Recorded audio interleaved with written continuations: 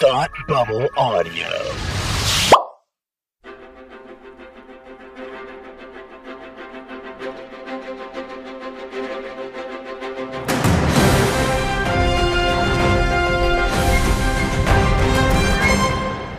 Welcome back to Supergirl TV Talk. This is the podcast where we talk to you about the CW's hit show, Supergirl. I'm Frank, and with me, as always, is my man in the metal mask friend, Tim. I'm the man in the metal mask. I'm the man in the iron mask. I'm the man in the iron mask. I'm Leonardo DiCaprio, Frank. I'm Louis XIV, the Sun King, who died from gangrene, who had a boil on his butt and went bald, and he had no teeth by the time he died at the age of 70-something. I just learned all that information today. That's so weird. That's really weird. Went in that direction. Some of those things I knew before, but like the gangrene, the boil on his butt, the no teeth, I literally learned all of that today. That's so weird that you went in that direction. I was watching you and your boil butt. I don't think that's weird at all, Frank. No. I mean, you're watching me right now. I mean, it's also called a conversation. I guess you have to watch the person you're conversing with. Yeah, I'm not watching you. I'm not like, observing you from my... A watchtower. Watchtower, yeah. Yeah. Hi, how are you? I'm good. I'm doing well. Good. We're off to a great start here having on an Supergirl educational TV day. Talk. Yeah. It's a great start to a great show. Great start to a great show. Indeed. Hey, listen, we got some emails from some listeners at mail@supergirltvtalk.com, and I was thinking that maybe I could read some of that listener mail. I think that my ears would like that very much, Frank. Okay, I didn't ask what your ears thought, but okay, that's fine. Fine. Okay. It's not awkward at all. Doesn't need to be. It's only as awkward as you make it. Super awkward, then. Super awkward. Well, let's start off with this email from Randy.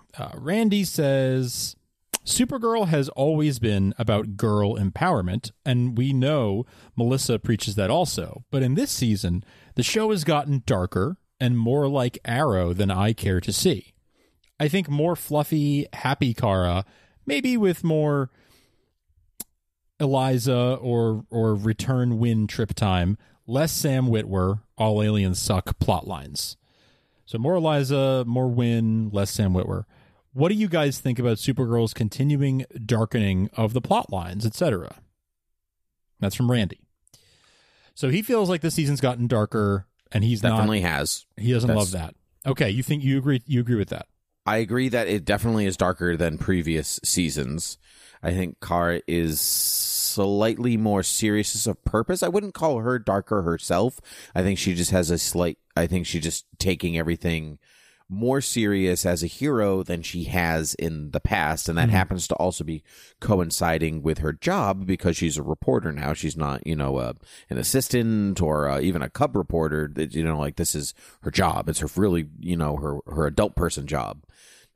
So I don't disagree with any of that. However, I think this is my favorite season of the show so far. I've enjoyed every episode. I think it's making pretty great relevant statements, which I don't always need from my television or my books or movies or whatever, but I do enjoy it if it fits and it's not shoehorned, and I don't feel like they've shoehorned this. I think they've actually relatively built to it and did a really nice job at weaving past events, as we saw in the Agent Liberty origin story episode, actually weaving past events for this to be a logical place for the show to be in, as opposed to, say, like Flash season 3 that was really dark with Savitar, and it just felt completely out of place and it didn't belong. And it wasn't true to the character. I think Supergirl can, as we actually saw recently on our Patreon episode, Frank, that Supergirl can bear the weight of a darker tone. But I don't leave every episode going, oh my God, what a depressing, horrible state of the world we're in. Because I still feel that she is hopeful and that those around her are hopeful. So I agree to disagree, certainly. But I will always take more Sam Witwer. Period. And I think he's probably the most engaged I've been in a villain ever on this show, where I liked Maxwell Lord, but that's because I like that character. I like Maxwell Lord, the character. I I didn't have a special affinity towards Agent Liberty. Sam Witwer has made me have an affinity towards that character, not because I agree with him, but because he's interesting. He's an interesting. He's making interesting character choices in his acting, and the character itself is more dimensional than, say, I'm here to run Earth again. I'm done with that. This intrigues me. You can't just punch this, and That's right. It doesn't go away. And I prefer villains that you can't just fight and they go away, because that ultimately you can watch anywhere, anytime, and it doesn't even have to be superheroes.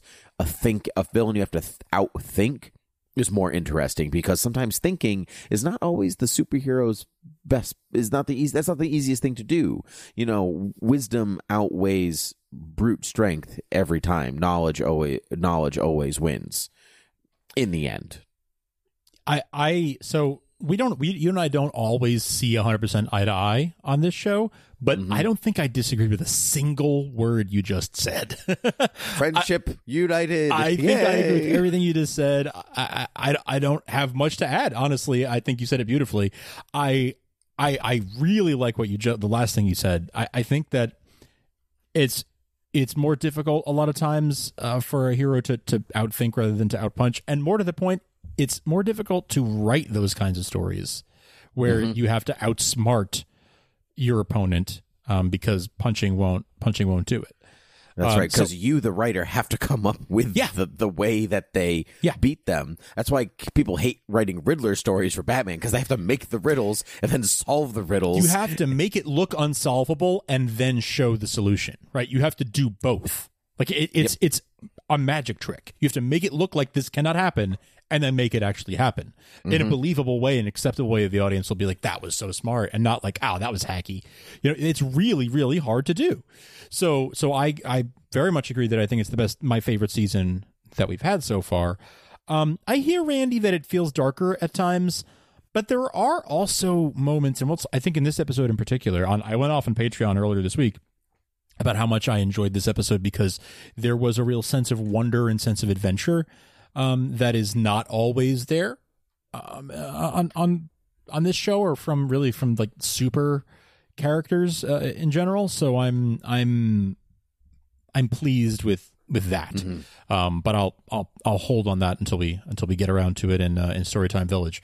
But thank you, Randy, very much. I think we're going to respectfully agree to disagree, but if Randy feels that way, others, I'm confident, feel that way too. In fact, I've heard it from folks on Twitter. So I know that Randy's not alone in that. But it sounds like you've been enjoying it anyway, Randy. Maybe there are parts of it that you don't care for, but on the whole, it sounds like you do enjoy it, and I very much hope you do. Moving on to another email. This one comes from Ben.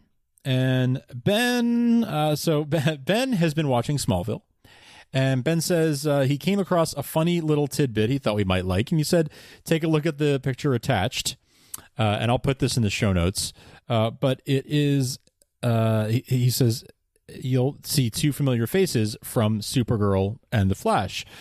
This is from Season 8, Episode 2 of Smallville, and we've got Sam Witwer as the paramedic Davis Bloom, right? We see him there in the hospital in Smallville, and sitting next to him is somebody who we would know from The Flash, because they're Plastique, it's XS. That's right. That's right. That's right. Right, and so I remembered that both of them were in Smallville, but I didn't remember that they were in an episode together. I had forgotten about that. I did not remember that either. There they are, sitting side by side in the hospital in the waiting room, because he pulled her out of, I think it was a bus explosion. So we've got, he says, in Season 8, Episode 2, Sam Witwer, who plays Agent Liberty, has a guest role as paramedic, while Jessica Parker Kennedy, who plays Nora West Allen on the latest season of The Flash, has another guest role. So very fun little tidbit. Thank you, Ben. I remembered, I knew both of them were in Smallville, and I remembered well when they were announced and when I saw their faces, but I had forgotten that they were together in that episode. So thank you for pointing that out, because this Smallville fan right here, that does my heart good to see that kind of stuff. So Absolutely. thank you much. I will put that screenshot in the show notes for everyone to enjoy and take a look yourselves. But I think that is going to do it for email. We got one more email here that I'm going to save for That Was a Good Bit, because somebody actually sent us a good bit they want us to talk about. So we're going to save that. And I love that idea, by the way. So if you have a good bit that you want to send us in the future, email us at mail@supergirltvtalk.com, or any other thoughts about Supergirl or about this podcast. Mail@supergirltvtalk.com is the best place to get your thoughts read on the show. One last thing I'll read here, and that's from Kyle Krause89 on Twitter. And he says, new theory, I think Earth 90, which I thought there were only 53 Earths, he says. I think Earth 90 is where Smallville took place. Or am I completely wrong, and it's the DC canon Earth that we are used to in comics? Well, it's not really a spoiler anymore because they showed it at the end of this episode. So I think we can talk about, Elseworlds and that there's going to be multiple Earths involved. And we saw Earth 90 at the end. Do you want to talk about that at the end of the episode, or do you want to talk about it now? We can, but I just think that was an interesting theory. I'm not sure I fully agree with that. And maybe I'll share why I think that at the end. We'll leave that as a little teaser for folks who don't want to get spoiled, or don't want to hear our theories. But I think there might be something to that. Might be something more to that than what Kyle is. I think there's something more. I agree. I think there's something more. Yeah. And I will talk about that when we get there. Sounds good. Let's move on from emails and from listener feedback for now. Thank you so much to everyone who wrote to us. Thanks also to everyone who supports us at patreon.com/thoughtbubbleaudio. We've had a few new people join us this week and pretty much every week since we kicked off season 4 of Supergirl TV Talk. Thank you so much to all of you, especially our new patrons, but all of you for joining. We are really, really happy to provide Supergirl TV Talk first reactions just minutes after every episode of Supergirl airs on the East Coast. We're really happy to provide our Cut for Time segments where we provide conversations that didn't really fit into any of our podcasts. We're also happy to provide early access to episodes of Beer with Geeks and Academy Rewind and that kind of thing. That is stuff that only our patrons get. And you can support us for as little as $1 a month. It can be $0.25 per episode if you think about it. 4 episodes a month works out to 25 cents each. So if that's an amount that you wouldn't really miss, 25 cents a week, think about going on over to patreon.com/thoughtbubbleaudio. If you like this show, if you like our shows, think about making a little contribution and helping us to keep them going.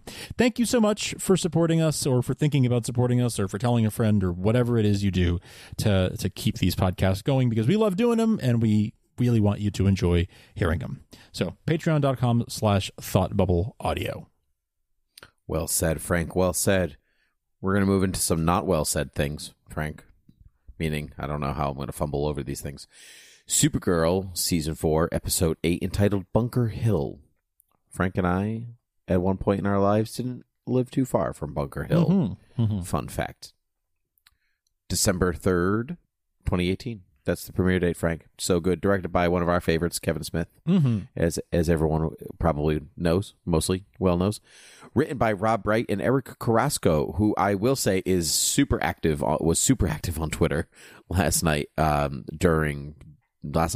night during the watch of Supergirl. Posted a lot of fun tidbits. He really did. Yeah. Really worth following him on Twitter, because he posted a lot of tidbits all throughout the episode. He did. For instance, Lydia, as we know, the wife of Agent Liberty, likes drinking tea. There's a photo of her drinking tea directly behind her drinking tea. Thought that was hilarious. She loves her tea, apparently. Who doesn't love tea, Frank? I don't know, but Lydia Coffee really mate. loves it. I don't know. Coffee mate doesn't love tea. Sure, we'll go with that. Mm-hmm. I love coffee. I love tea. I love the Java Jive, and it loves me. So, Frank, that's a good bit, and we have Storytime Village. You want to do Storytime Village first? Or do you want to do That Was a Good Bit? Let's do Storytime Village first. Storytime Village. Yeah. Here we go. We're gonna do it. Storytime Village. Frank, I found the usual themes of xenophobia. The usual nuts and bolts and nonsense. Potentially theme, not a lot. It kind of went into the other one, but just like the power of the mind, of the consciousness. Okay. Yeah. That died in, and then there was this theme of duality.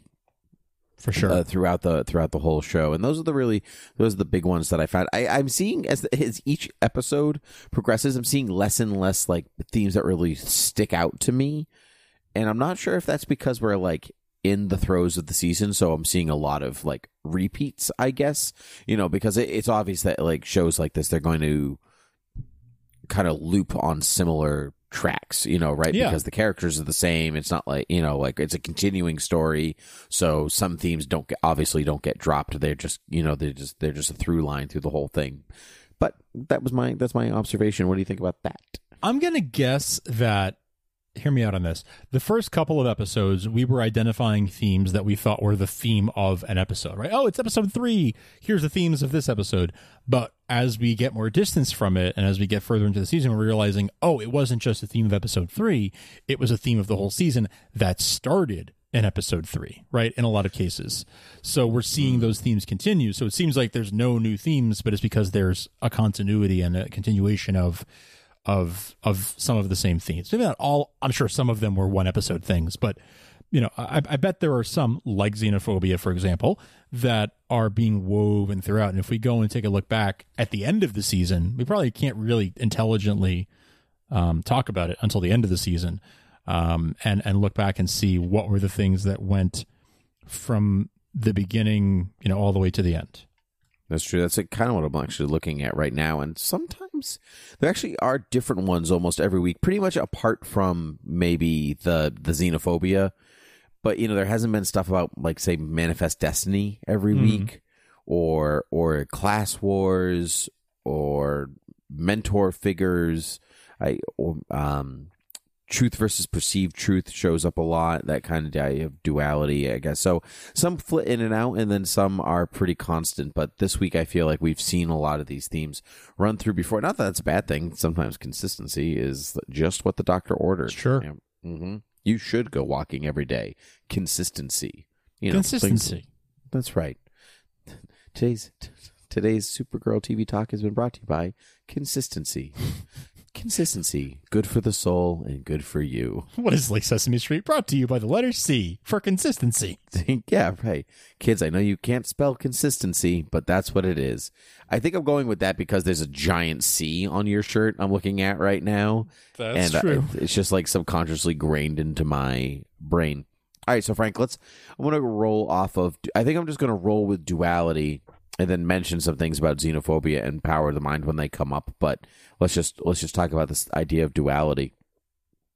First, let's talk about Ben Lockwood and how he's losing focus, where it's either Agent Liberty or it's Ben Lockwood. Those are kind of his choice. He's talking to unknown person on the phone. Yes. Out in the open. Like he has a convertible and he's like looking around like, I know, oh man, right? Is anybody listening to me?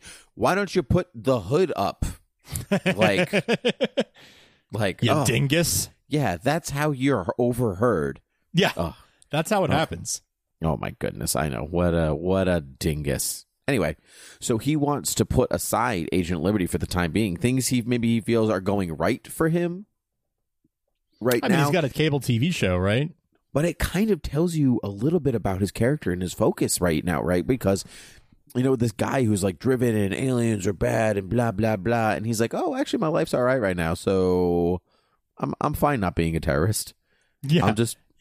I'll just be a really annoying TV personality instead." It's interesting because he is a teacher. He's a professor. And Sure. so, and if that's really his calling, then getting a TV show where he gets to spread his ideas to the masses and have influence over a lot of people, and from his point of view, sort of teach a lot of people at once, that's probably kind of the end of the line, like the ultimate. I mean, you're a teacher. You could probably speak to this better, but you also are not an egomaniac. And he very well might be. So far. So as far as I know, or you're good at hiding it anyway. So he, maybe it strokes his ego and it lets him kind of have the bully pulpit and teach and spread, or maybe it's less about teaching and more about sort of preaching for him. I don't know. I think preaching is right because this is not a bash on college professors at all, but I'm about to bash college professors. Okay.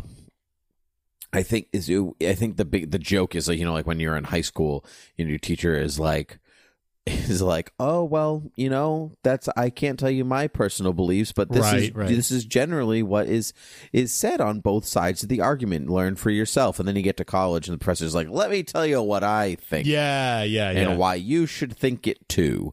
I mean, that's certainly not every teacher, and I certainly know it's a sweeping generalization, but you're making a point. But my point is that he is a college professor. He's more willing to throw out his personal beliefs and it be okay than a high school teacher. And I think you're right, that idea about preaching, where there's a big difference between giving somebody an alternative view, but outside of the status quo, just to get your students to think a little bit, to think, I don't know, on the other side of the fence, because saying outside the box, Frank, you're not thinking outside the box, because that's a cliched saying. So you can say other things, right? Of course, that's writing 101, Frank. Actually, it's more like writing 543, but that's okay. I don't know what I'm talking about. Anyway, so that was my week, folks. Oh my God, hasn't it? And so I think Ben Lockwood's also feeling that it's been a long week, and he's really ready to give up this Agent of Liberty lifestyle. And it's gonna. I mean, it certainly comes back to bite him. Because I'd say so.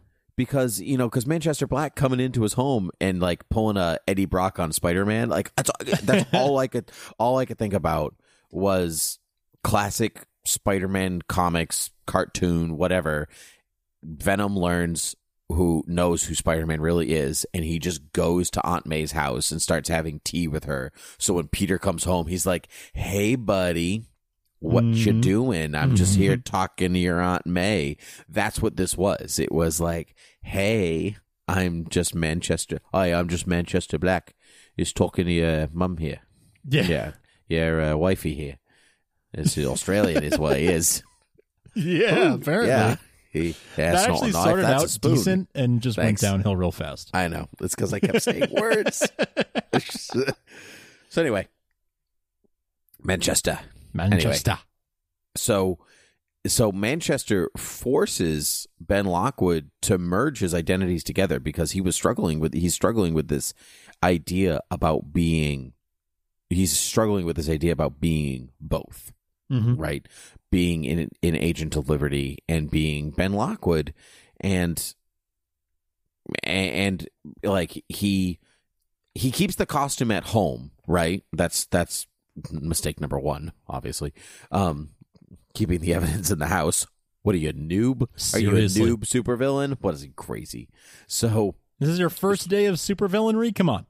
Right, but I would argue, so like if he's keeping the costume at home, that means he's maybe more willing to bring Agent Liberty into his personal life than he would even be ready to admit to anybody, his wife, Manchester Black. Because if he really was truly done with it and tired of it and wanted to put it aside for a while, that costume's not sitting in his basement. That costume's sitting in the Lockwood plant, right? In a safe. What do you think about that? Yeah, that's true. He could be a lot smarter about keeping his identities separate. And it's almost like a self-fulfilling thing of like, well, if he really wanted to keep it a secret, he would have. So it's almost like he wanted his wife to find out or something, because if he really didn't want her to find out, he would have hid it better. Right. Well, I mean, he was hiding it well enough in some ways, because she didn't know. Arguably not, because she found out. Well, she went into, but Manchester forced it. He forced her to find out. Yeah. It's not like she was cleaning in the basement or something that. Yeah.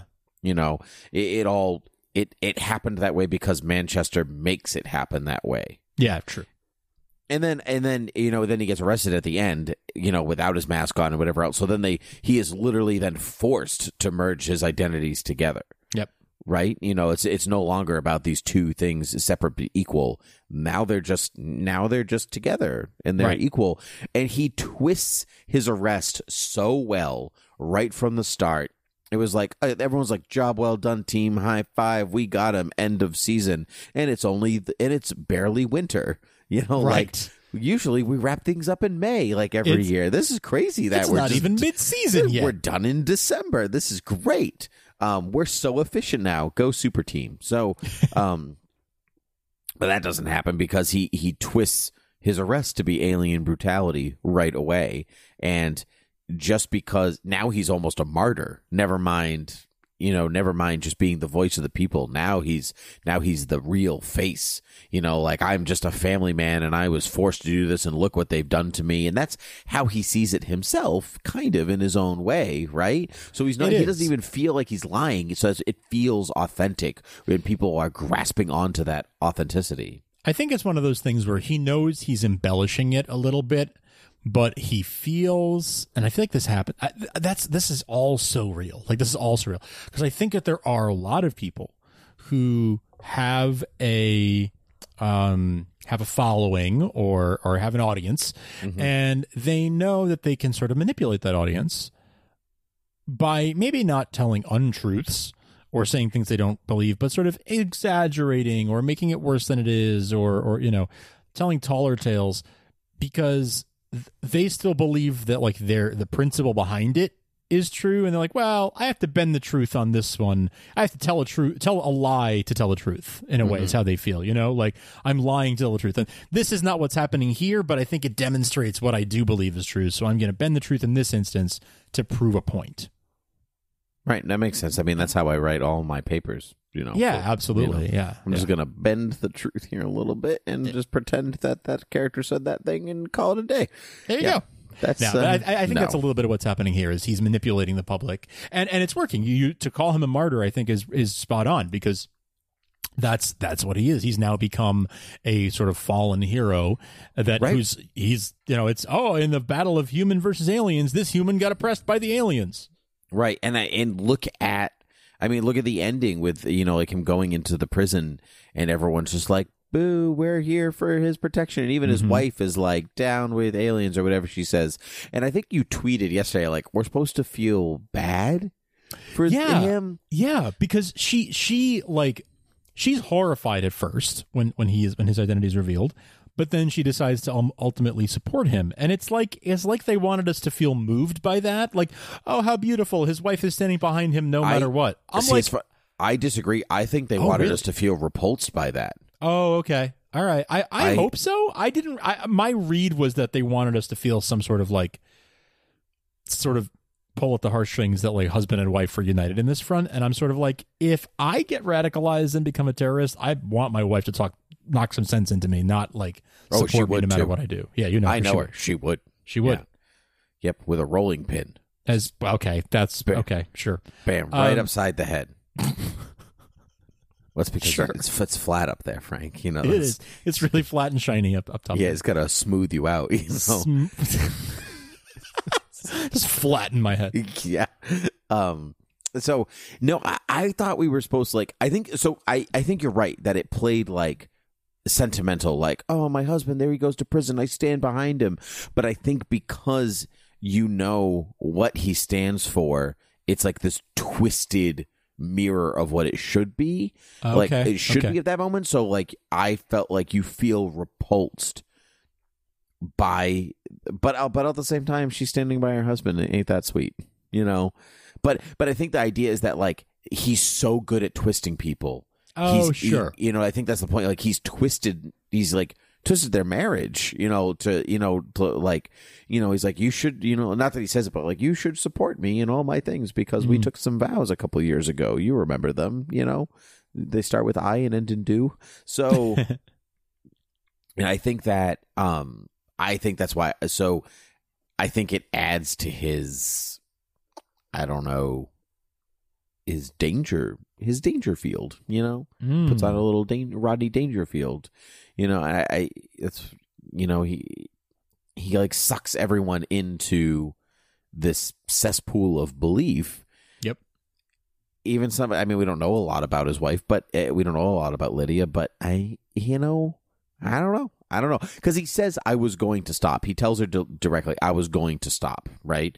Because that's what we see him do at the beginning of the episode. I was going to end this. And so when she sees him then captured in brutality and Manchester's got a gun pointed at her and like this guy who's like, yeah, aliens is about to kill her. Yeah, I'd be on his side too. Mm-hmm. Because from her perspective, She was almost killed by a guy who supports aliens. Then her husband gets taken away, being captured. He was captured by aliens and then taken away from her. All of her perspective, like he is that martyr, and so I can understand her twist, and I think that's what makes it scary is that it's so believable. Yeah, I'll buy that. I'll definitely buy that. Yeah, I'll agree with you on that. I'm just talking out of my butt, Frank. You can disagree with anything. No, I do. I do agree with that. I do agree with that. I think that you're right that he is. That shows how good he is at sort of twisting, and she's I'm good with that. Mm-hmm. Liberty. She shouted liberty. Whew. That was going to bother me. Oh, there you go. Why didn't I think of that right before? He is, after all, he's not like Agent Linguisa or something like that. Agent Linguisa. Now I'm hungry. What would Agent Linguisa look like? Would he just wear a sausage mask? Gross. That's gross. This is like uncooked sausage mask. I mean, I didn't mean like made of sausage. I mean, it looked like sausage. Oh, I think that's still gross. Nah, agree to disagree. Okay. I'll sit in the corner with my Linguisa. You go on with just themes. Please don't put it on your face. We'll negotiate. Okay. Agent Linguisa. Agent Linguisa. Anyway, that's did you have Linguisa for dinner tonight? How did you even come to that? It starts with an L. I don't know. Okay. I don't know. I don't know where my brain is at tonight, Frank. I love it. Whatever it is, I love it. It's like straight on for some things, and then there are things like Agent Linguisa. You know, It's because I write for Agent Liberty in my notes. I write AL, so I just saw the L and went for it. Linguisa is just the natural extension of the L. You know, obviously. So. Obviously, let's talk about Nianal, shall we? Yeah, let's do it. So Nianal just comes right out and says that she's an alien, right? You know, there's no like preamble. She's like, "Oh, I'm from Naltor, and she can dream the future," which we've already kind of talked about. Genetic Onryomancy. I wrote it down. Easy for you to say. Isn't it though? Isn't it? Oneiromancy. One-iromancy. I guess that would be it. One-iromancy. Sure. She says it in the show. I just can't remember. So anyway, but she can't. What is it? What? Oniromancy? I don't know. Oneiromancy. I'm done now. She can't control it, right? It's all confusing to her. It's befuddling. It's bewildering. It's bewitching, bothering, and bewildering. Excellent. So Brainy is kind of called in to be like, hey, I can help, because Brainy is the worst. And he's like, oh, yes, of course, I know about her from the 31st century. And Alex and Car are like, I'm sorry, share that information with us, please. And he's like, oh, I'm sorry, I can't do that. You got turd muffin. Yeah. Turd muffin extraordinaire. Mm-hmm. Oh, he gets better every episode, I think. I just like Brainy a little bit more every episode. Yeah, I am getting a little tired of the shtick, though, of the like, oh, he doesn't understand humans. Like, I that gets a little old for me at a certain point, and I'm like, yeah, but you should start to catch on. Like, you are a 12th level intelligence. At a certain point, you should be able to be like, oh, here's how I fit in with the humans. See, I agree with you, but I think he is. He's a little bit more like them every time. I thought he was played for a little bit more maybe slapstick this episode, but I think that's not understanding humans. That's just Brainy. I guess he definitely was played for slapstick. I mean, he did the thing like where he was leaning on the counter and was like, "Hey, girl," and he just slides down. Like that was funny. But think Brainy last season, even in the few episodes, he would never have said, "Hey, girl." That's true. He was much more stoic and serious and kind of boring. So you're right. He's grown. He's gotten better, but I still feel like he's not catching on as fast as I think he should. So he is, but he is changing, but just not as fast as I'd like him to. Interesting. So here's my question. So Brainy, in the effort to help her, he says he's like, basically you're dreaming what could be, not necessarily what is to come. Yes. Right? That's kind of the, like it most likely is, but you can like shift it to how it is or is not going to be exactly. And he calls her Nura. right? Because he knows about it from the 31st century. Do you want to speak to that for a second, Frank? Do you remember who Nuranal is? I do. I kind of feel like that might be a Professor Comics Corner thing, though. I think we've already talked about Nuranal. All right, in fair. Professor Comics Corner. I was excited because we got the reference to Naltor as well as Nuranal. But yeah, Nuranal is Dream Girl in the Legion of Superheroes in the 30th and 31st centuries. And she is a descendant of Nia. And we weren't sure whether they would have them be, have Nia be her ancestor, or if they were just going to be like, reboot one of the other. But it seems like they are going to be, Nuranal exists apparently because Brainy said the name. So that was really cool. Mm-hmm. That was really fun. That was a fun little Easter egg for people in the know. I have a working theory here, Frank. I don't think Nuranal exists. I think Nia is Nuranal. Okay, that's also a possibility. Yes. I think that maybe she goes to the 31st century, becomes Nuranal, something like that. But I don't think they have to wait 1,000 years for the House of Nal to like pump out a Nura. That's my okay. I'm not. Cool. I don't have anything to back that up right now, but she did say that it's like in her family, right? This dreaming the future is part of her. It like skips a few generations, but it's in the women in her family. Is that right? Did I say that? Is that right? I don't remember the specifics of that, but I will trust you on that because you are a trustworthy fellow. Oh, it's nice of you to say. Thank you so much. Thank you. Thank you so much. Thank you. Thank you so much. So the whole episode is basically just Nia learning to like grasp her powers a little bit more because she was kind of wandering in the dark before. But Brainy is because he knows of Nia from the future. He knows how her powers work, and these are the things you can and cannot do, and blah blah blah. And so she uses a little bit more. I expected a little bit more from Nia this episode, if I am to be honest. Okay. Not that her stuff, like the stuff was good, but I felt like it kind of wasn't the focus the way that I thought it was going to be. It was like almost like the plot device to get us to. It was like the plot device to get us to the end point.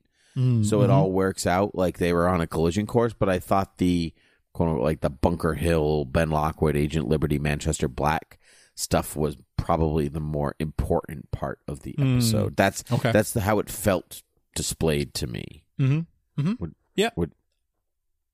can agree with that. I can agree that seemed like that was going to be the more important storyline. So did you feel that way about the Nia storyline because it was teased in the trailer last week, and so you thought there would be more of that this week than we got? Yeah, I guess it felt very straightforward. It was very much like, I'm an alien. They were like, okay, cool. Here's Brainy. He's going to help you how to use your powers. And she was like, okay. And then he taught him how to use their powers at the end. Like, it was so, I guess, points A to B.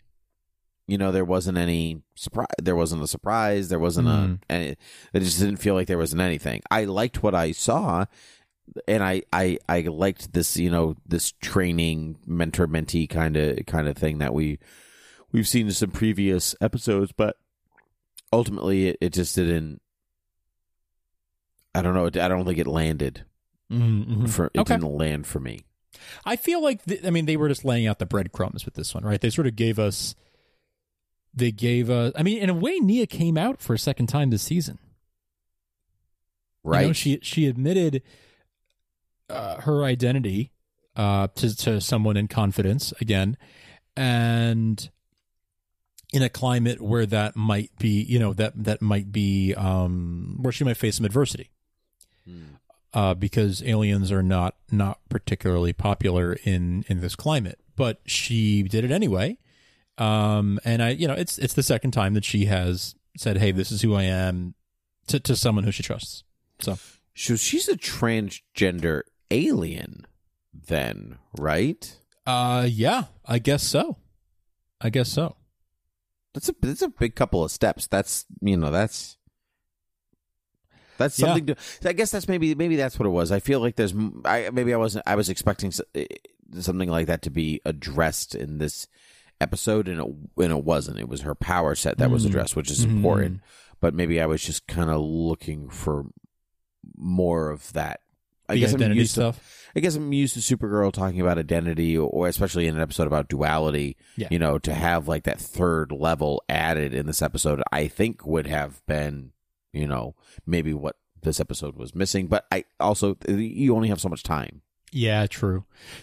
I hope they'll explore that some more. You know, I kind of thought that we might be getting at with Nia being trans and the whole story of the season being about, you know, aliens and that being sort of a thinly veiled allegory for immigration. I kind of thought that maybe they were going to go a little bit like the X-Men route or something where, you know, like the being a mutant was, you know, sort of a thinly veiled allegory for LGBT issues in the 80s. 60s. Well, okay, sure, yes, starting in the 60s for sure. I was thinking more of like the Claremont era, 70s, but, yeah, 70s, sure, 80s, sorry, yeah, I had 90s, yeah. So I thought maybe they would go and use that there was an opportunity at least to do that, but clearly instead they've gone this route, and I agree with you that it would have been a natural flow for her to talk about, you know, the difficulty of being sort of in a marginalized group in more than one way. But I guess we have the rest of the season for that still, and there's no reason to think that won't happen. That is correct. Yeah, I mean, we're only on episode 8 here. Yeah. You know, we're not even in the double digits of looking for stuff. So That's true. Hey, you know, There's time. There's time, baby. There's always time. Speaking of time after time, J'onn J'onzz trying to get into Martian Manhunter's brain. You know, our last duality is Manchester Black. You know, this violence, non-violence thing that J'onn is still trying to push in. You know, he's trying to push in because Manchester and J'onn are like these mirror images of each other now, right? Because you know, J'onn has taken the non-violent route and Manchester has taken the violence route, and so they're trying to reconcile themselves together in what almost in some ways feels like this, you know, Magneto, Professor X, you know, Martin Luther King, Malcolm X kind of, you know, like that, you know, non-violence, violence, that kind of push and pull that we see quite frequently crop up amongst, you know, that we see quite frequently crop up amongst these types of stories. Right. So what did you think of J'onn really going? I see the thing about a Kevin Smith episode, which I always enjoy. He is not afraid to have them use their powers. Yeah. And it's always hard to know, you know, what moments are from the script and what moments are like the director's choice on set. But yeah, they did use their powers in a really cool way. I'll say, I was going to say something, but I'll save it for, that was a good bit. But yeah, there is a lot. What do I think about this? I like your comparison of them, like MLK and Malcolm X, because I hadn't really thought about it exactly that way, but you put your finger on something that I was sort of hovering around. Yeah, that debate is always, you know, how do we fight the good fight? And there's always the person who wants to sort of be noble and rise above and not fall to the level of the bad guys. And then there's the other side that says, well, sometimes you need to fall to that level if you want to have any impact. So it's an interesting dynamic the two of them have. I want to say that I think J'onn will win out ultimately, but knowing who Manchester Black is at his core, I'm not so sure that will happen. I agree, and based on this season, I mean, even the episode Bunker Hill, you know, the British fighting a battle that ultimately wasn't worth it for them. tremendously worth it for Americans, but not worth it for the British. You know, that's the Ben Lockwood says that's the battle that Manchester's fighting against Ben Lockwood or Agent Liberty. Is that the battle that J'onn J'onzz is fighting against Manchester Black? I see what you mean. Because is it those a titles hopeless uphill battle? Or is it right? Because that's literally Bunker Hill. You know, on the hill over from Bunker Hill. It was fought on a different hill. Yeah. Oh, yeah. And in case you guys didn't know, the Battle of Bunker Hill was not fought on Bunker Hill. Because we love to make things difficult here in Boston. They got confused when they were talking about where the battle happened, and it turns out the one actually called Bunker Hill is like the next hill over. The one where the battle happened was not Bunker Hill, but it's still called the Battle of Bunker Hill. So exactly, there's a college there now. Fun story. Bunker Hill College, aptly named. Anyway, here we go. So who knows? But it could be an uphill battle that's not worth it for one or both. The titles generally don't only refer to one character. They refer to multiple characters and their stories in the episode. So I don't know. We'll find out. We'll see. I suppose so. I like this idea of the Lockwoods going so far back, the sense of history and importance that they have at the same time that gives weight to Ben Lockwood. Yeah. You know, like this, you know, not only a history professor, but his family is important in humanity's history. You know, it's so blah, blah, blah. Last bit of this duality theme, you know, the president shows up at the DEO and he's like, Supergirl, you suck. Tell us who you are or you can't work here anymore. And she's like, I can't do that, Mr. President, because you're probably a D-bag. You're probably a bad guy. And he's like, well, grumble. Grumble. And I was Tron. Got him.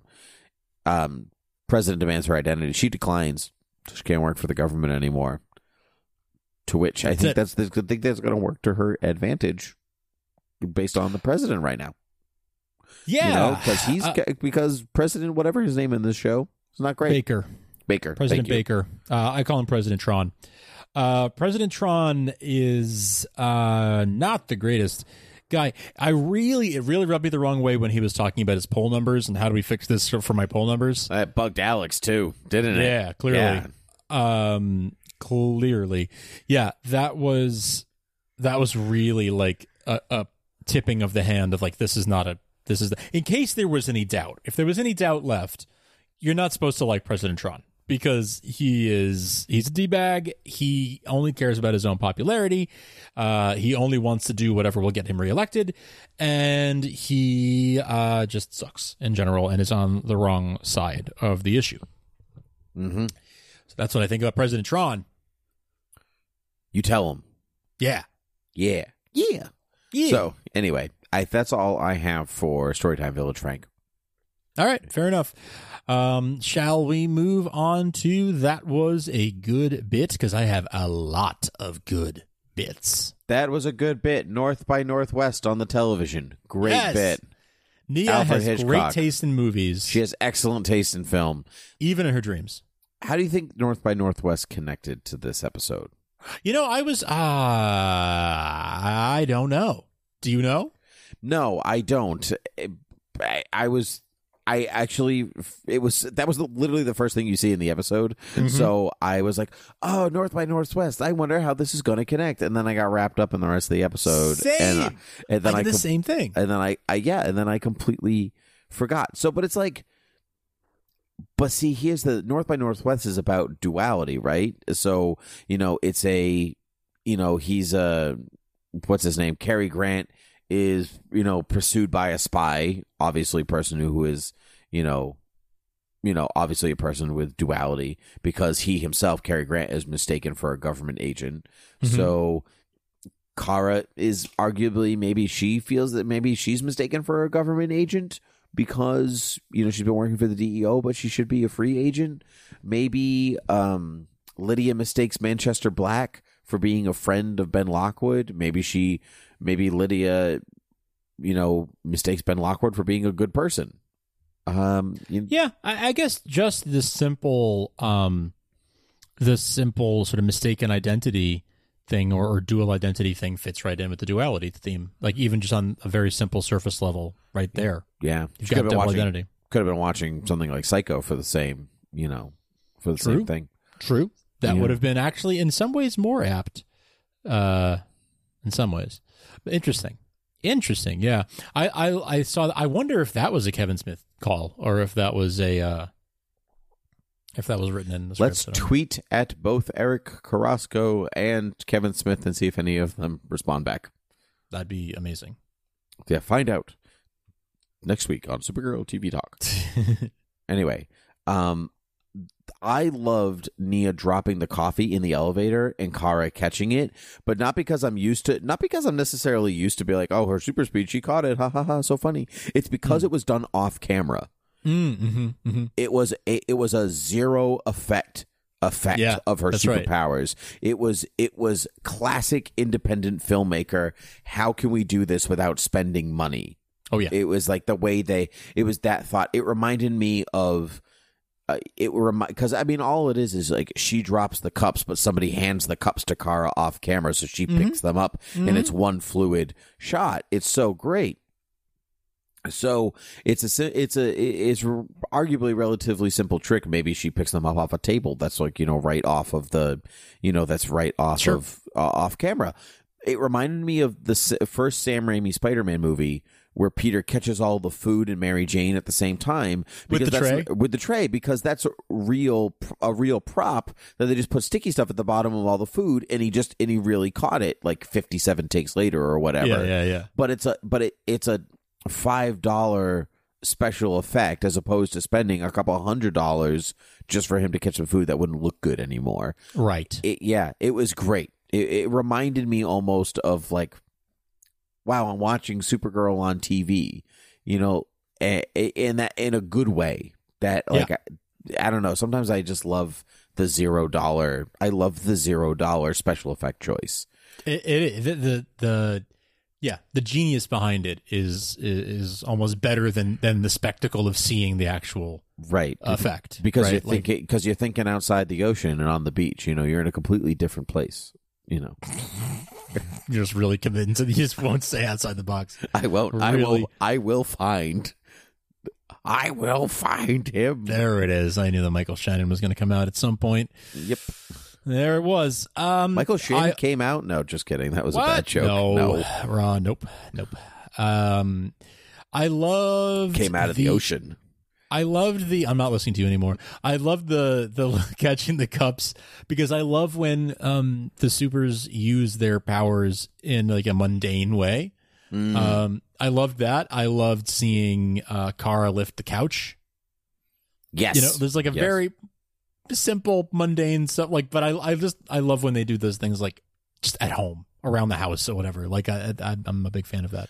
It's true. Like I think is it The Incredibles where Mr. Incredible like lifts the couch while he's vacuuming or something like that? Yeah. Totally. Yep. That's it. Because that's how everyone really would use their powers, for sure. Especially when you're not being watched and you're just at home. Like for sure. Or like whenever Clark like makes toast, but with his heat vision or whatever. Like I eat or shaves in the mirror. I eat that stuff up. I love it so much. Even the pilot episode of Lois and Clark, when Clark is just thinking to himself and is on the walls. And he walks on the walls. He just walks around. It's great. He's on the phone. He's just pacing while he's on the phone, and he's walking on the walls, walking on the ceiling. Like, I love that stuff. I would be walking on the ceiling right now if I had that ability. Although I'd be away from the microwave. Upside down, bouncing off the ceiling, inside out, change it to this feeling. Brainy watching movies was a good bit. He's going through quote unquote the classics. Would you like to discuss Ed Wood or Spartacus? I know, yeah. And then the Spartacus reference. We got the Spartacus reference where they're like, I'm Agent Liberty. I'm Agent Liberty. I'm Agent Liberty. Exactly. Also about duality, Frank.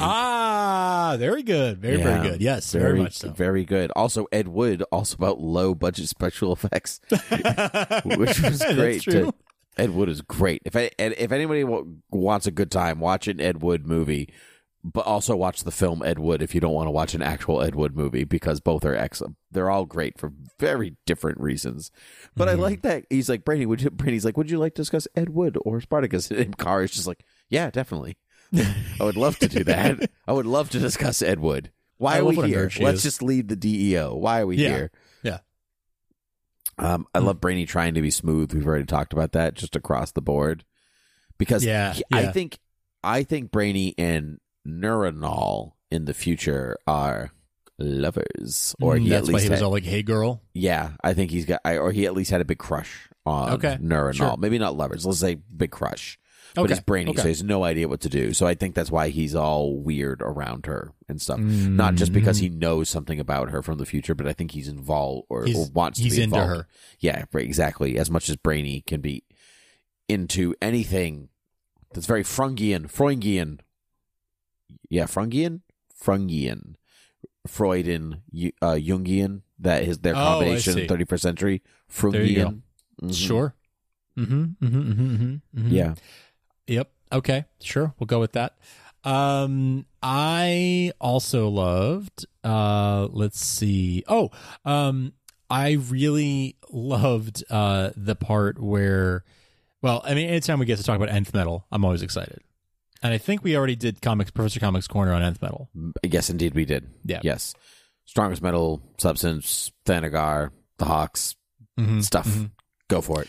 Check out the But thing. specifically with that Nth Metal, I loved Kara being in that Nth Metal trap, and then the way that she got out of it. So cool. Oh my God, that was so cool. Like, that was one of the coolest moments in the whole series. I loved it so much. That was like iconic Supergirl, like getting out of a jam. Like, I got so excited. It was things like that. Those are the kinds of, when I said before, I love that this season, while there was elements that are darker, it's got the adventure going for it, and there are things that I really, really love.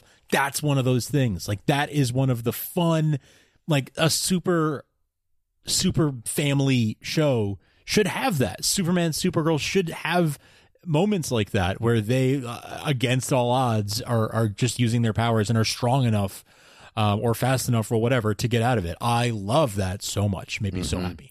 Speaking of fast enough, I love Supergirl speeding away and her phone and glasses continuing to spin in midair. That's right. I forgot about that. That was a good bit. Yeah. That was so good. I loved it. It was almost like a cartoon. It was great. Yeah. That's why I was so, like, there is still levity in this season. I think like stuff like that just really pulls out. Speaking of actually levity, which made me just laugh my butt off. Quote, reporting if you get kidnapped, you're on the right track. Quote, Lois Lane. Yes. Reporting 101. That's what it is. Yes. Reporting 101. If you get kidnapped, you're on the right track. Great quote from Lois Lane, who wasn't even in this episode, coming up soon, but Pretty soon. Oh, that was so good. Speaking of a good quote, I loved Brainy saying, "Have you been introduced to the magic of lanyards?" I know. He loves a good lanyard. Who That doesn't? guy. Who doesn't love a good? You can fling them. You can stick them in your pocket. You make sure that you never lose them. You can wear it as a necklace. You know, you can use it as a weapon. Fling those keys. Hit somebody. Oh, yeah. Yeah. Lanyards are. They have lots of uses. Good stuff. They're real good stuff. Anyway, what else you got? What else do I got? I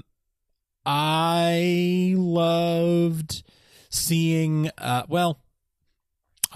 love the thing from the Elseworlds tag. Sure, I want to talk about that in its own little Yeah, section. Yeah. We'll save that Because it's at the end of every episode, superhero episode this week. So it's not distinctly Supergirl. So I want to talk about it. Fair. At a separate, we'll talk about it at the end. Separate bit. Yeah. Yeah. I loved when when Supergirl said, "Ms. Nall, is it?" And was all like, the way Superman would be with like Lois or any of them, like just sort of like, "Oh, hello, Miss Lane." Like, I loved that. That made me really happy too. There were a lot of good like Supergirl moments in this. You know what I mean? Like specifically good Supergirl moments, not just superhero moments, Supergirl moments that really made me very, very happy. You know, as a fan. that's an excellent distinction, because like you can have any real good superhero moment in any show, regardless of what hero it is, because you know, like saving the day, blah blah blah. But to be specific to a character, to be true to that character's core and how they would react in a situation and what they would say and how they would stand or sit or move or how they use their powers in a very distinct way. Anybody can shoot like heat vision and melt a thing. But what way is she going to think about it? And how is she going to react? It's an excellent point. I like that a lot. That made me really happy. And also her saying, I'm not struggling, I'm flying. Yes. Great line also. Great line. Speaking of that, I loved the, like, in the dust or in the fog, Brainy and Kara fighting style. Like, I loved I think, you have an email, Frank. I do. I was going to save that for last. Oh, okay, but it's also, I know what it is ahead of time, and I was going to say it's also one of my good bits. And okay, so one last good bit. Hook, Spielberg, 1991. Because I love Hook. I know you do. I love that movie because it's so good. Also, that was improv'd by Jesse Rath. That was not in the script. Oh, that's great. Mm-hmm. Yeah, good stuff. Fantastic. Real good stuff. All right, Fantastic. So what's that email, Frank? This email comes from our friend Brent, at Brentak Prime on Twitter, fellow podcaster over at the Suicide Squadcast Network, on Fans Without Borders and the DC TV Squadcast. He sent us this note where it was his favorite bit. So again, if you have good bits you want to send us, do like Brent did and email them to us. Send us a good bit. supergirltvtalk.com. So his good bit was Brainy and the Legion flight ring. That was amazing, or his words. And I agree, Brent. Absolutely. That was amazing. That was a good bit. Oh, it was so good. It was great. Just whoop, whoop, and smash. Oh, so good. Loved it. You know what? No one else I love, Frank. We're finally going to talk about it. We're going to talk about the ending of this episode. Yes. Earth 90. Let's set the scene right away. Earth 90.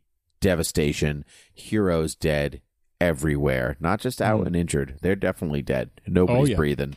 Nobody's moving. And there's the Monitor. We'll learn about him next week. Going to save it, Professor Comics Corner, maybe for next week, or maybe this week. Now I'll do it next week. I think I already did one, actually, for the Monitor. No, I didn't. I think we just talked about him in spoilers. About the Monitor in spoilers, yes. Okay. So anybody who listens to the spoilers section will know about the Monitor, or if you've read Crisis on Infinite Earths, you'll know the Monitor from that too. Right. Well, but a real basic version. The Monitors are a race that kind of watch over the universe. Sometimes they're not so great. And I will leave it at that for now. Sounds good. Yeah, I think if we go any further, we might start verging on spoilers. I do have a theory that I would like to unleash on you before. Do you have other thoughts you want to? Yeah, I think so. Before you do theories, I just want to go through the list of heroes that we saw, because that way it might lend into your theory. Perhaps this is not an Earth. This is not an Elseworlds theory. This has to do with the rest of the body of the episode. Oh, okay. So and really of the season. Save that for rest of the season. Spoilery material in there, Frank? Nope, no spoilers. Purely my theory. Okay, speculation only. Do you want to do that before I do Earth 90 or no? Kind of. Oh, okay. Okay, go for it. Before we break and go to Earth 90, because I think once we get to Earth 90, we're in Earth 90. Okay. We saw Lockwood on the phone with someone, right? And he was like, I really want to put the Agent Liberty thing aside. Well, so that was my first thought. Okay. But then I saw President Tron acting really like this was really benefiting him. That when you I always think about who benefits, right? You follow the money. So President Marsden was outed and resigned, and then he gets to be president. And then as Ben Lockwood is arrested, he demands, you found out who I am. It's only fair that we find out who these aliens are. Who's Supergirl? And it's at that moment that President Tron says, he made a good point, and now everyone is demanding to know. Everyone is demanding to know. How convenient. Who are you? And if you won't tell us, you have to leave. And he's taken a pretty anti-alien stance. He shut down Shelter Island. Shelly Island. Shelly Island. Yeah, that's what Shelter Island is the great movie with Leonardo DiCaprio. I can't stand that movie. It's not that good.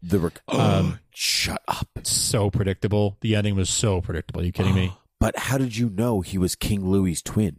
How did you know, Frank? Called himself King Itchy. I knew because there was literally a Smallville episode with that plot, and I called it from. I was like, oh, this is like the Smallville episode, like 20 minutes in, and then at the end of the movie, that's exactly what it was, and I was kind of disappointed. Sorry, not that crazy about it. Didn't I ruined it for myself. Anyway, he shut down Shelley Island. He did all these anti-alien things, so I can't help but wonder if Agent Liberty is not his puppet. I am 100% behind that. I agree. I retract my Lex Luthor. I always felt that it was all shady. The presidential. You did. You stuff. called it right away. You called it right away, and I sort of had shady feelings, but wasn't positive. Now I'm starting to feel like maybe he's behind this whole thing, and maybe Agent Liberty doesn't even know that it's the president he's working for. Maybe it's just like the mysterious man on the phone. You know, that could very well be. That could very well be. It does seem very like King Claudius of him.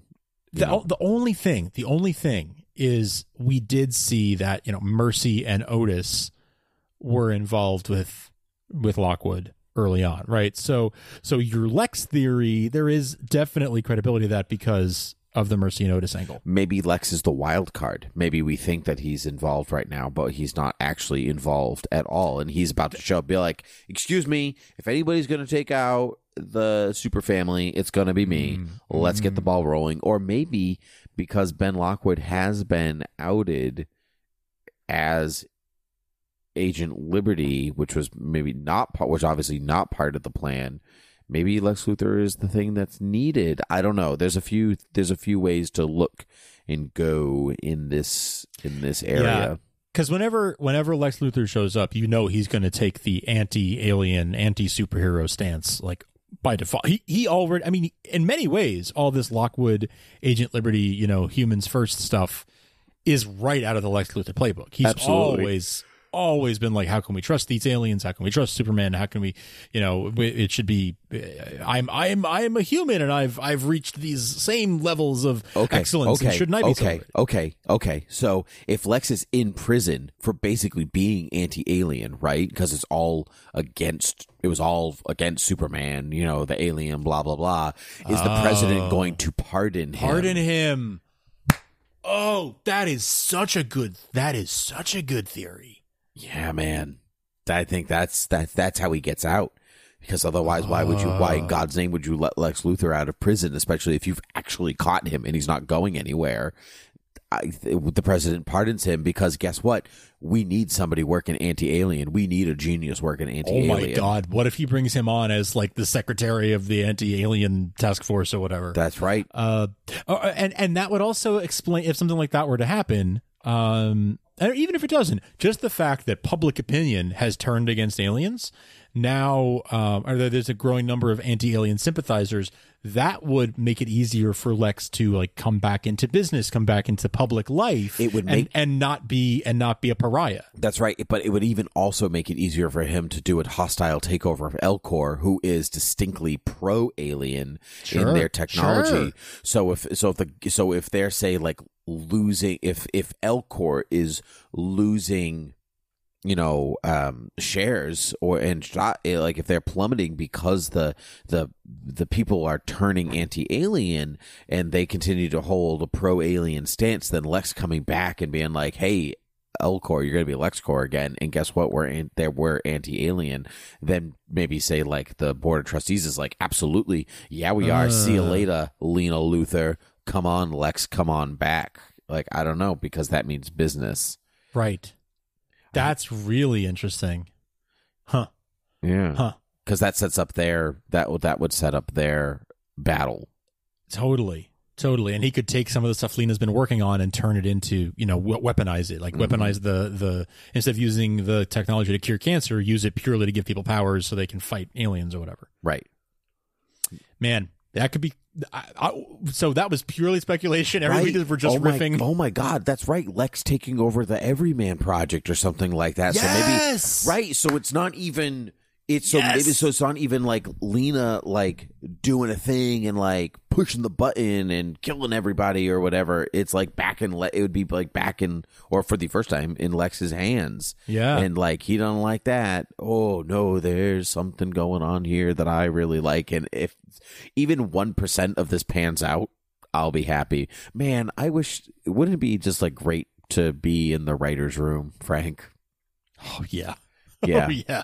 Yeah. I would pay good money. Don't tell me to go write the script afterwards, although I would if you told me to.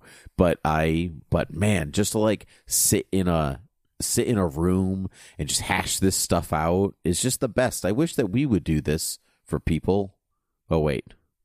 It's kind of what we do. Yeah, but it doesn't go anywhere. They've already written what we've talked about. It goes into their ears. And That's right. That's really what counts. And out of their mouths and to their friends to talk about Supergirl TV talk. Tell your friends. That's right. Anyway, so that was my theory, President Tron. I think that might be what's going on there. But let's talk about some Elseworld stuff. Let's talk about Earth 90. Earth 90, Frank. Earth 90. So in the shows that we have potentially seen so far, people have said, I'm not sure, I can't remember, are there only supposed to be 52/53 Earths in this in the Arrowverse? Yeah. Okay, they are. Okay. So I think so. I think I can't remember because the Flash is generally the one that deals the Flash television show is the one that deals with these, and I can't remember if they said, oh, there's only 52 of them, which is a classic number for DC to have 52 Earths, or if it's infinite Earths because it's the multiverse. And so I think maybe I'm pretty sure only, that in like season 2 or 3 of the Flash, they said there were 52 of them. Maybe there are 52 mapped Earths.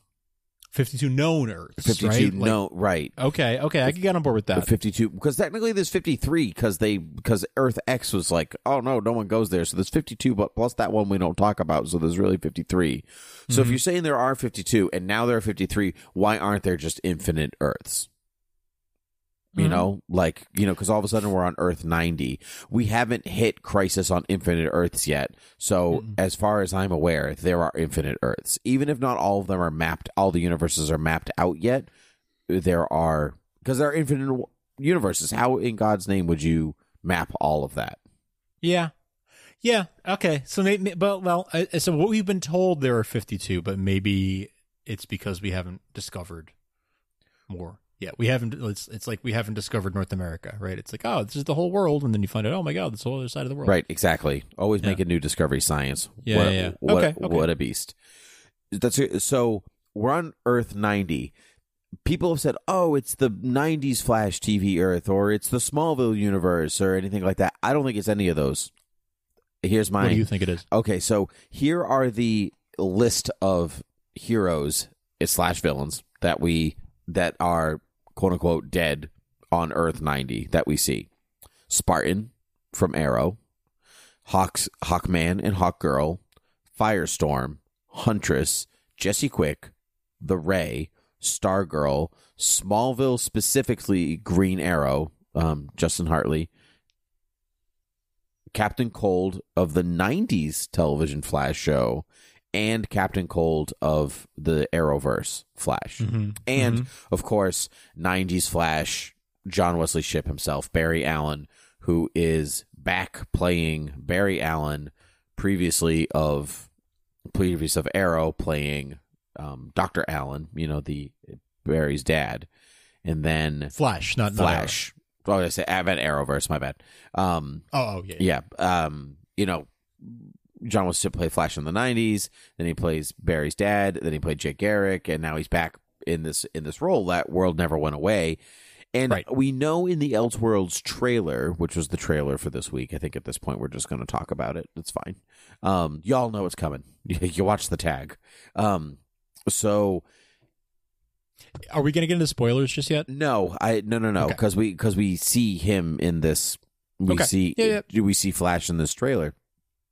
And so people are saying like, it's you know what, maybe we're just going to talk. I think we're just going to have to do spoilers because otherwise we don't have enough context to just talk about the scene. Fair. All right. So Flash runs away. The end. Okay. You're all going to be destroyed. Giant book. Okay. Let's real quick, if you don't want to stick around for spoilers, thank you for listening. SupergirlTVTalk.com, mail at SupergirlTVTalk.com, at TV Supergirl on Twitter. Find us on Apple Podcasts and Stitcher and Spotify and Google Play Podcasts and everywhere else you can find podcasts.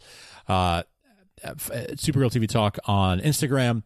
and patreon.com/thoughtbubbleaudio. Check out thoughtbubbleaudio.com, where you'll find all kinds of shows. We have a new show. Loud Women is our new show. It's for the it's the podcast hosted by my wife and our friend Tookie, and they're hilarious and smart, and they're talking about Hulu's new upcoming show Shrill, based on a book of the same name. They're really smart and really funny. You should definitely check them out. loudwomenpod.com. It's also at thoughtbubbleaudio.com. Let's talk about some spoilers. Spoilers. Okay, so I don't think Earth 90 is the Flash's Earth. Okay. You don't think it's the 90s Flash Earth? I don't think it's the 90s Flash Earth. Here's why. Couple of reasons. One, Flash says, you won't do what you did to my Earth in the trailer. I won't let that happen. Fine. All's fair in love and more. But a couple of years ago, we saw a flash of 90s Flash in like that time warp thing. Do you remember that? Where we saw a bunch of different versions of the DC universe already. We saw the Legion ring. We saw Supergirl before she was on CW. Right, exactly. So we saw all of that stuff for like known Earths that have already been mapped out. And if there are only 52 Earths, then Earth 90 doesn't maybe we wouldn't have seen flashes. We shouldn't have seen flashes of that.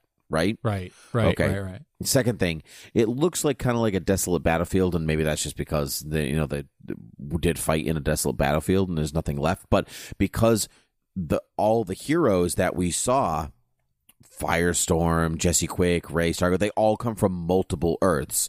So why is that just happens to be 90 Flash Earth because he's the last one standing? Or why is it the Smallville Earth because you saw Smallville Green Arrow and you just had those don't pan out to me. I think it's more like Secret Wars, like Marvel Secret Wars. Let's go to another Earth and duke it out there away from all of our other Earths. Like it's a collection of multiple heroes from multiple universes that have come together to form this team, and they did not win.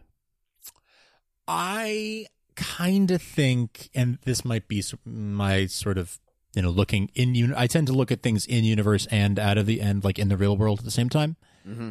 But I feel like they called it Earth 90 because it's the 90s Flash Earth. Like I feel like the 90 is a reference to that. See, didn't think of that. I kind of love that. That's kind of where my mind went now.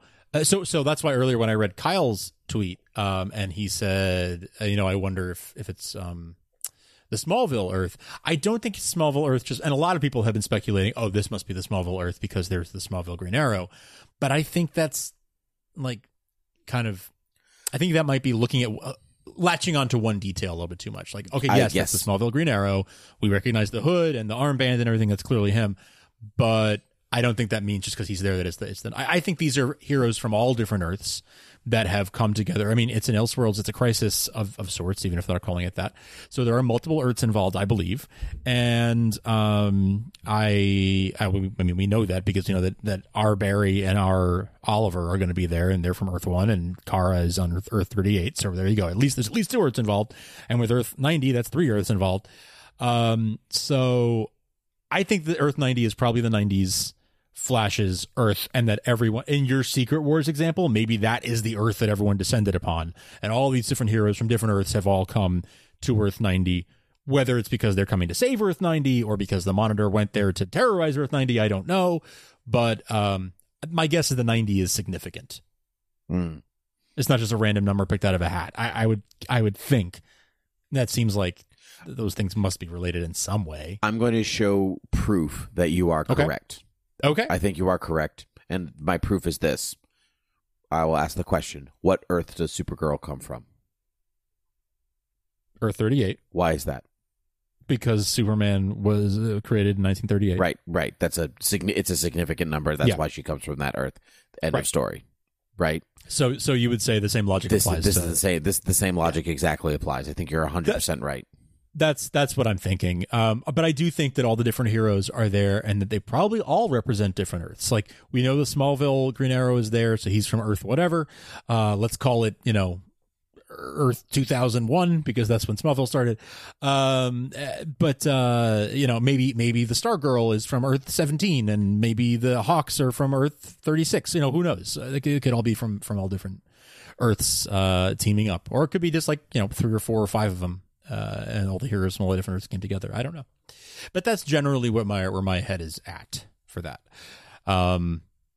I wonder, a lot of the stuff we've seen, on the Kent farm and stuff like that, I wonder if that's Earth 38 or Earth 90 or Earth 1 or what. I assume Earth 38 because it looks like it's this Clark's. It's Earth 38's Clark's home. Mm-hmm. So I guess that's probably on Earth 38, but I guess we'll find out in just a few days' time. It looks like it's their home, so I'm going to say it's 38. And I feel like maybe 38 is their safe zone, like maybe, you know what I mean, like the monitor. I think the monitor comes to Earth 1, right? I think we've seen that in the trailers enough, talking to who is Dr. Destiny, whatever they call him in the show. Mm-hmm. I think that's absolutely correct. So maybe they to make it to be normal, they go to Earth 38 or something like that. Yeah, I can see that, because typically Earth 38 is like on the sidelines and is separated from the fighting and these crossovers. Right. Usually it's Kara going to, where in the case of the first crossover that Kara was involved in, she was just like in the tag, and that was it. Right. Waste. No, I'm pumped for this, and I loved Crisis on Earth X. Like, I don't have enough good things to say about Crisis on Earth X, but I'm more excited about this crossover, just like last year. I was more excited about this than any movie, like any superhero movie that's coming out. Like, and I think I'm more excited about this than I am about, say, like even like Avengers 4 or something like that. Like, this is so interesting and new, and exactly what I love about comics, and that like it's all going to happen on my TV. I don't even have to go anywhere. I know. And it's even like broken into 3 issues. It's a mini series, just like a comic would be. Mm-hmm. Right. And so it's a little different next week. So it's Flash, then Arrow, then Supergirl, Sunday, Monday, Tuesday, because the Flash is kicking us off.